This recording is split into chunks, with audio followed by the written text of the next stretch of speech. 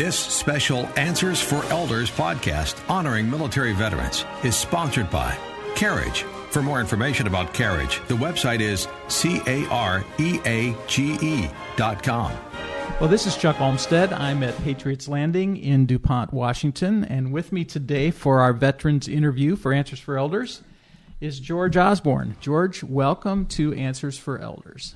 Well, I'm happy to be here. Yeah, well, we've had a chance to chat for a few minutes before we started recording, and you've got some really interesting research here. You've brought a few books, and we started talking about your family back in the Seattle days in the early 1900s, and we'll chat about that in just a second. But I just, obviously, with your family being coming from here, you were born in this area, correct? I was born in Seattle. In Seattle. What year? 1939. 39. So 10 years after the Depression hit. Do you remember 39? It would have been really kind of the beginnings of World War II. So do you remember those times of... Well, I don't remember when the war started. All I remember is as a kid there was a war going on. Mm-hmm. And I remember distinctively when it ended. And I really remember when President Roosevelt died, because he died on my 6th birthday, April 12th, 1945. Interesting. And I had a nice big birthday party that day, and I was all excited about it. And all of a sudden, the word came across, and I didn't know who, other than the fact I guess he was the president. But I was upset because all the mothers came and took their kids home, and my birthday party ended abruptly. And but I remember I got a goldfish from somebody for my birthday, and I named him Franklin Roosevelt. That was my 6th birthday. Isn't that amazing how those memories can flood back? Yes. From 1945. You're right. You know, but obviously Roosevelt was highly revered as, 4 terms as president? Yeah, he was on his 4th term. Yeah. And so even at 6 years old, you recognized with the war ending. I'm sure you have memories of that as well. Well, I remember my father wasn't in the military, but I can remember living in West Seattle that everybody, including us, we had chickens in the backyard. I mean, and we had a victory garden, and I know that gasoline was rationed, mm-hmm. and sugar was rationed, and a number of other things were rationed. Mm-hmm. And I can vividly remember that. Sure. So West Seattle, and you're a youngster. Where did you end up going to high school then? West Seattle High School. Uh-huh. Yeah. What was life like in Seattle back in the late 40s, early 50s? Well, I had an interesting experience when I was going to grade school. In 1949, probably the worst earthquake that we ever had took place. And that was on April the 13th.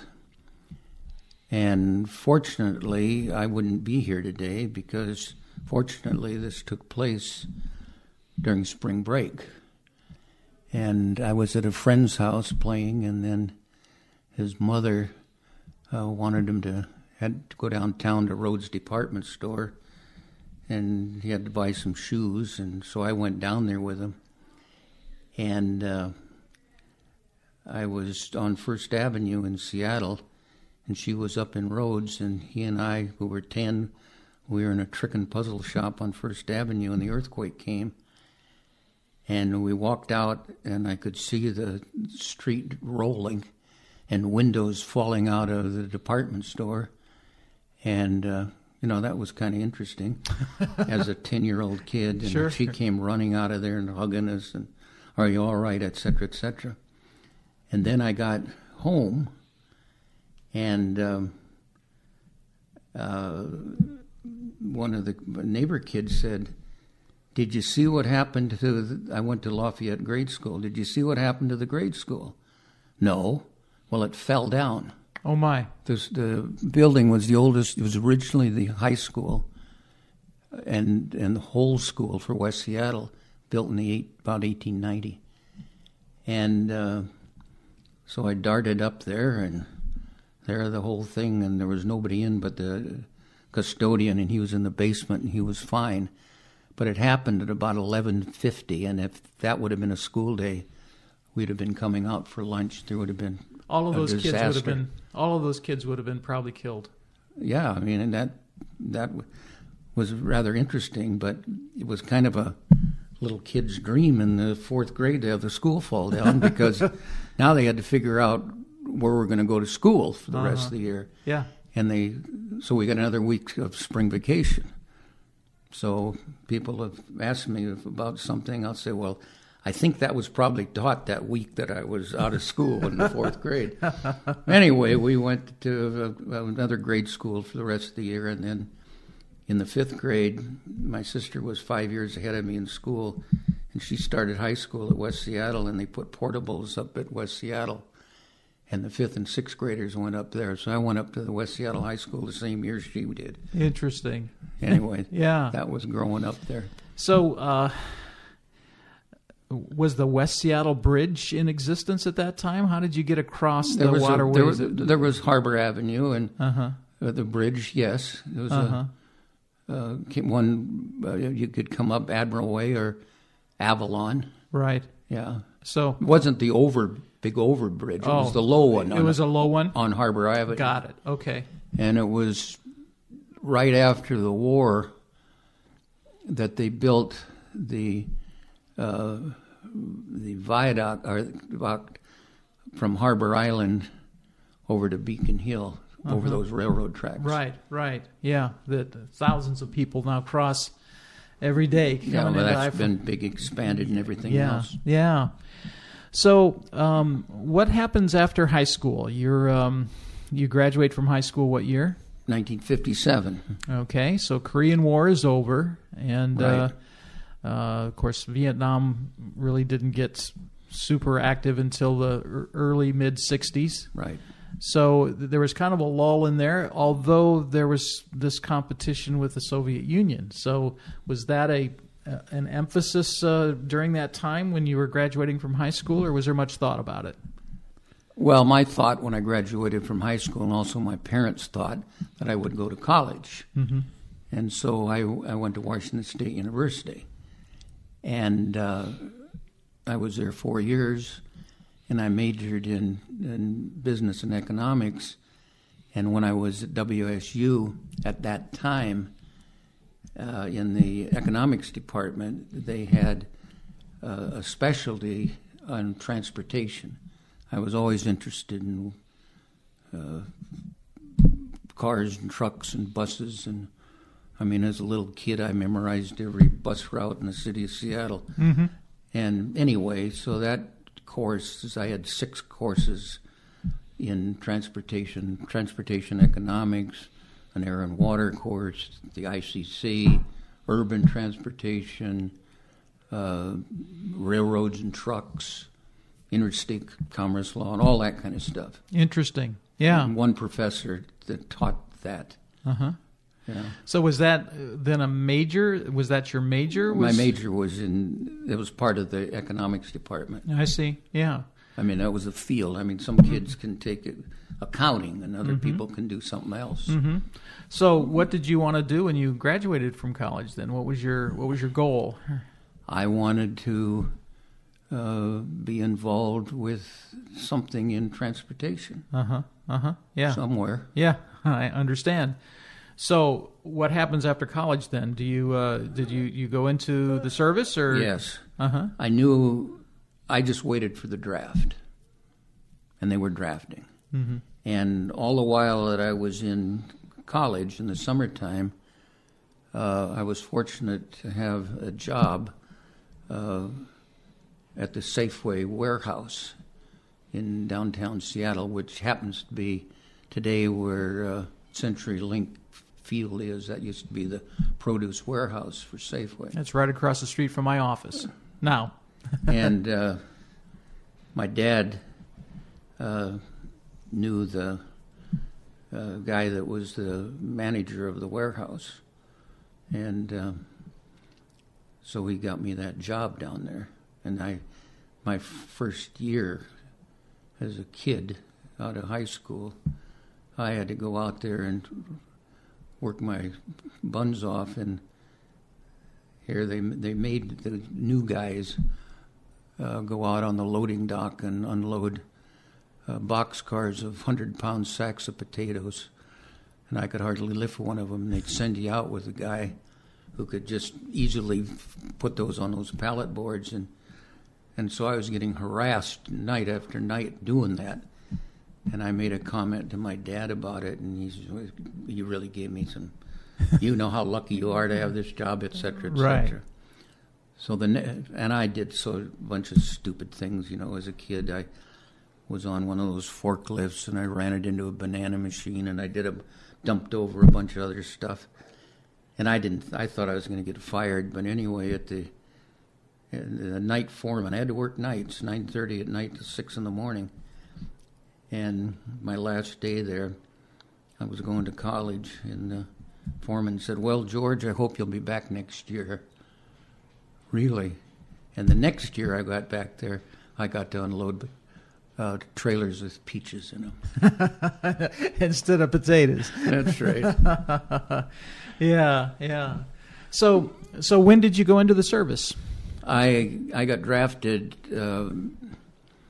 Well, when I got out of college in '61, I became good friends with a geography professor, and they had a trip to Europe, 10 weeks, and I wanted to go, and my dad thought it was just fine, and my mother was skeptical about it because they'd never been anywhere, and so this guy and his wife took us on a 10-week trip all over Europe. We camped out for 10 weeks all over the place.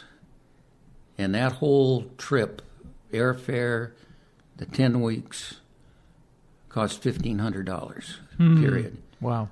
So I borrowed the money from my parents, because I said I'd pay for it. So while I was working at Safeway, I was able to pay back that loan, and I just waited for the draft. And then I got drafted in March of 1962. Interesting. Yeah. So where did you do your basic? I did my basic at Fort Ord, California. Uh-huh. And then my math grades were pretty good. So they sent me to Fort Sill, Oklahoma, and there was to be an artillery surveyor. And then I got sent to Korea, and I went to Oakland and got on a troop ship, and that took about 10 days to get across. And when I got off the ship in Incheon, they said I was destined to go up on the DMZ in an artillery unit, and they said, "Any of you guys know how to type?" And I raised my hand. I knew how to type. And so they had me take a typing test, and they assigned me to the headquarters of the 1st Cavalry Division up in G1. And my job, basically, was, at that time, they had what they called Katusas. They were Koreans augmented to the United States Army. And the Katusas were the ones that did the KP and latrines and all that kind of stuff, instead of our soldiers doing that. And all those units that were in the 1st Cavalry Division, the artillery, the aviation units, the infantry units, et cetera, would notify me because they came from the Korean Army, they'd send some there, and then they'd go back to the Korean Army and they'd send new ones. And I had to keep track of them. And then once a month I'd go down to Seoul and turn in the report to 8th Army Headquarters. So it's better than the DMZ.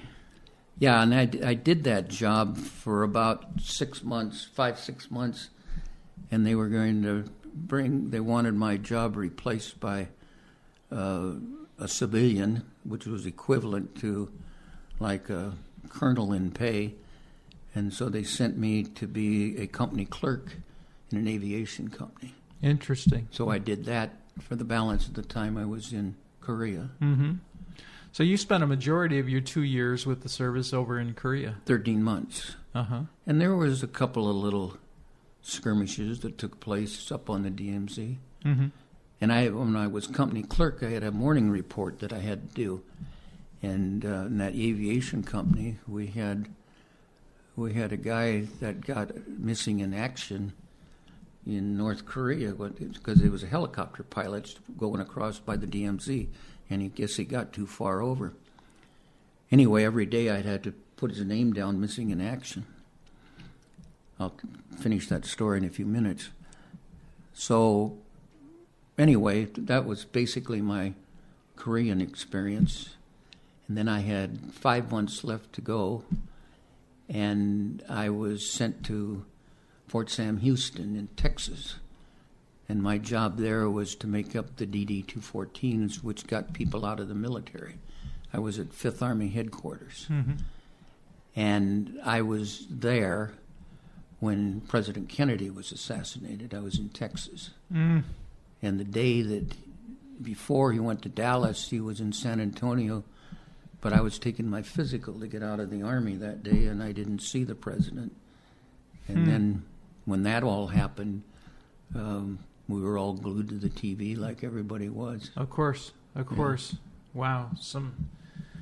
Yeah, and of course everyone who was alive at that time who knows where they were and when they heard it and what life was like after President Kennedy was shot. So after that, I had 2 years of reserve, and I wanted to be in the transportation industry somewhere, and I went to an employment agency, and the Northern Pacific Railway was looking for somebody, and they had a job as a clerk in their sales office in Spokane. Well, I had a lot of friends in Spokane because I went to school over there. Sure. So I went over there to Spokane, and while I was in Spokane, I was reading the paper, and down at the bottom of this little paper one day was the name of the guy that I mentioned a few minutes ago that had gone into North Korea, and the North Koreans had given him back to South Korea. And so he was listed there in that newspaper. Yeah, in the Spokesman Review. Interesting. So he got out. He got out. I mean, that was kind of a interesting ending to my thing there. Yeah. Yeah. Well, interesting. So how long then did you work for the railroad? I worked for the railroad I got out in 1964, and I was in Spokane for a year and a half or so. Then they made me a chief clerk in Pasco. I was only there 3 months, and then I went to Lewiston, Idaho for about 9 months, and then I got sent to Seattle. And when they were starting TOFC, Trailers on Flat Cars. And so that would have been in April of 68. 68. And then I did that, and in that winter, I was asked by K-Line, the Japanese company. They were bringing containers in, and we were getting them out of there, and I wasn't too thrilled with staying with the railroad. Money was good and all the rest of it, well, in those days. But I could see the handwriting on the wall that if I'm going to work there, I'm going to be moving all over the country. Because my predecessors were. I mean, sure, I moved to Seattle, and the next thing I'd probably be in St. Paul, or I'd be somewhere else. And I really didn't want to move all over the place. And I got some more money, and this steamship line called me, and because I'd gotten some containers off the waterfront for them, and they were all happy, and they needed a container manager. So Kerr Steamship, who were the agents for K-Line, which is Kawasaki, asked if I would take a job there for them managing their containers. So I did. And I was with them for 37 years. Wow. Wow. So they started their own container terminal in Seattle, and I was the terminal manager there. And then, the agency had it, and then K-Line itself, whose U.S. headquarters is in Long Beach, sent me down to Tacoma. And my career, I was down here from 1988 till I retired in 2005.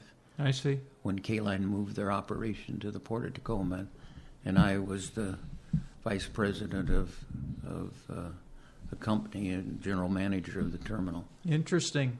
So I don't think most people have any concept of what it takes in the transportation, especially in shipping, to track those containers of the hundreds of containers that are on a ship, and then thousands that then go into a terminal, and how that's all tracked is pretty amazing. Well, getting back to that, I mean, when I got first into this, and I'll get to what it was more like today, but I was to keep track of these containers, and there wasn't a lot of them. The first ships had 70 or 80 of them on, and then they started shipping them across the country. And that was before I was a terminal manager.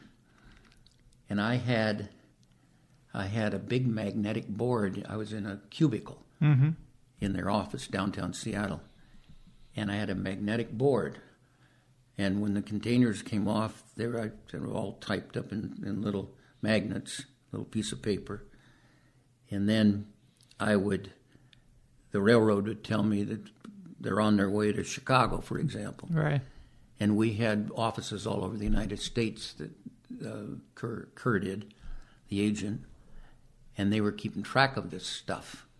So every office had a region that they had to. In other words, we didn't have an office in Minneapolis, but the Chicago office took care of that. Right, right.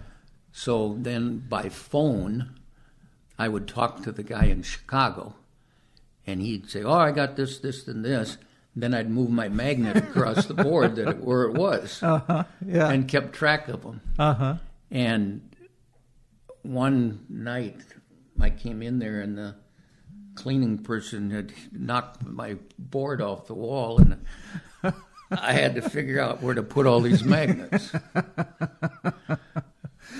Wow. You think about that technology, and you laugh about it now, but that's all you had at the time, right? That's right. I mean, computers. No such thing as a computer. That was the best technology that you had. So. But we were dealing with a ship that only had maybe 70, 80 of them on there, and now you've got several thousand that are on there. Yeah, it's crazy. And it's all computerized. Yeah.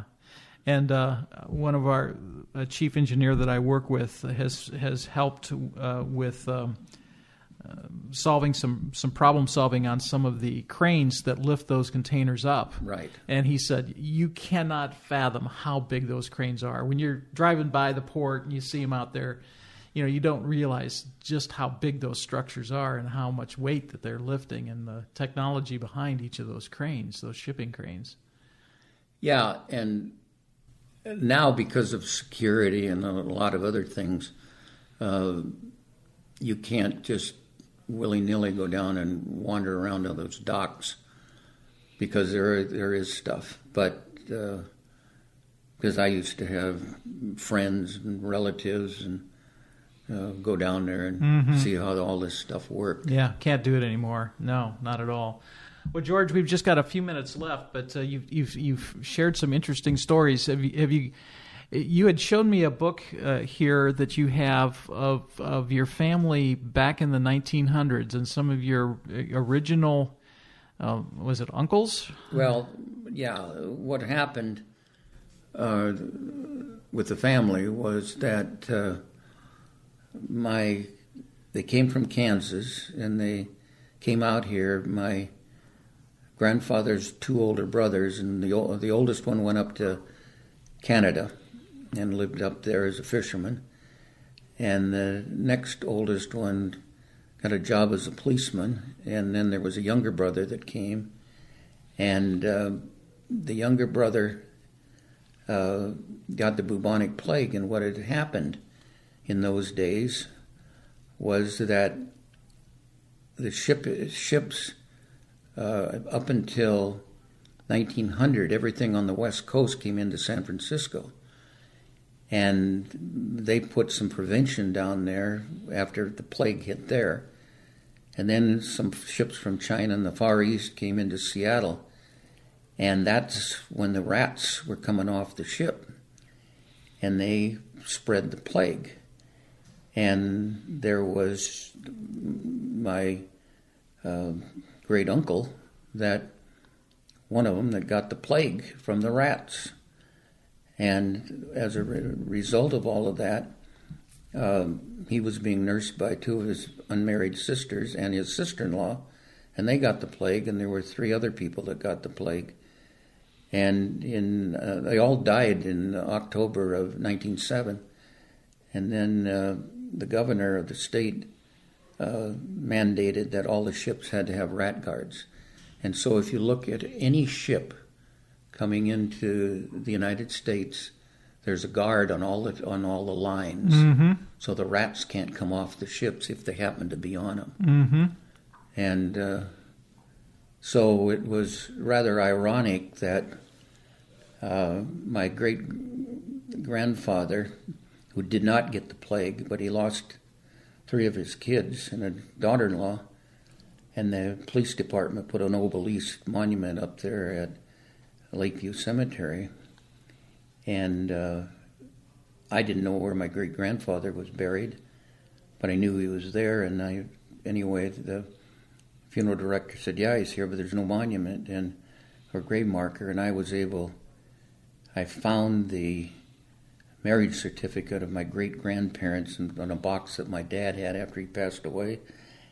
And there was proof that he was in the Civil War, because it had their marriage certificate of 1867. And I took that to the funeral director up at Lakeview, and we mailed it off to the VA, and they provided this bronze grave marker.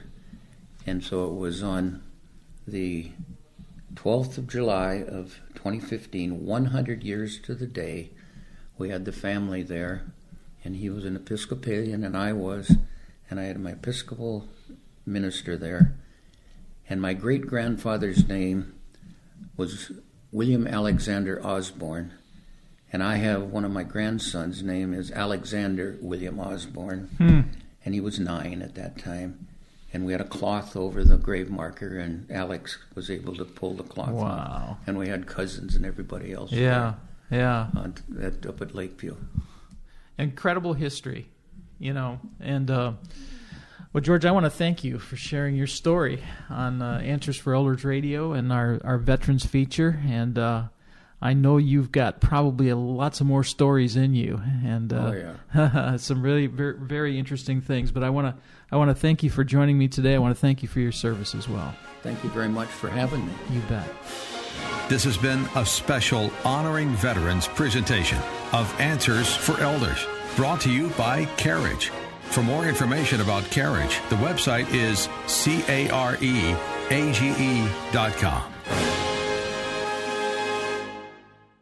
Hi, I'm Lori LeBay, and I wanted to tell you about Alzheimer's Speaks, which is another great podcast. You see, my own mother lived with dementia for 30 years, and I felt lost. Did you know every 3 seconds someone in the world is being diagnosed with dementia? Odds are it's going to hit your families too. We want to help you connect to services, products, tools, research, and stories so you can be prepared. Please subscribe to Alzheimer's Speaks on your favorite podcast platform.